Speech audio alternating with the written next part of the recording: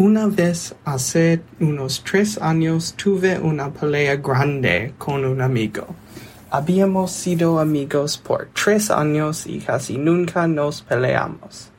Estábamos peleando sobre quién era mejor para hacer sándwiches. Nos gustaban mucho los sándwiches y hacíamos sándwiches mucho.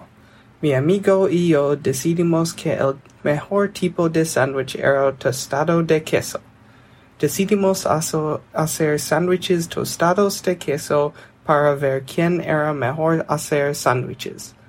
Mi amigo usó una sartén para hacer su sándwich y yo usé un panini maker para hacer mi sándwich.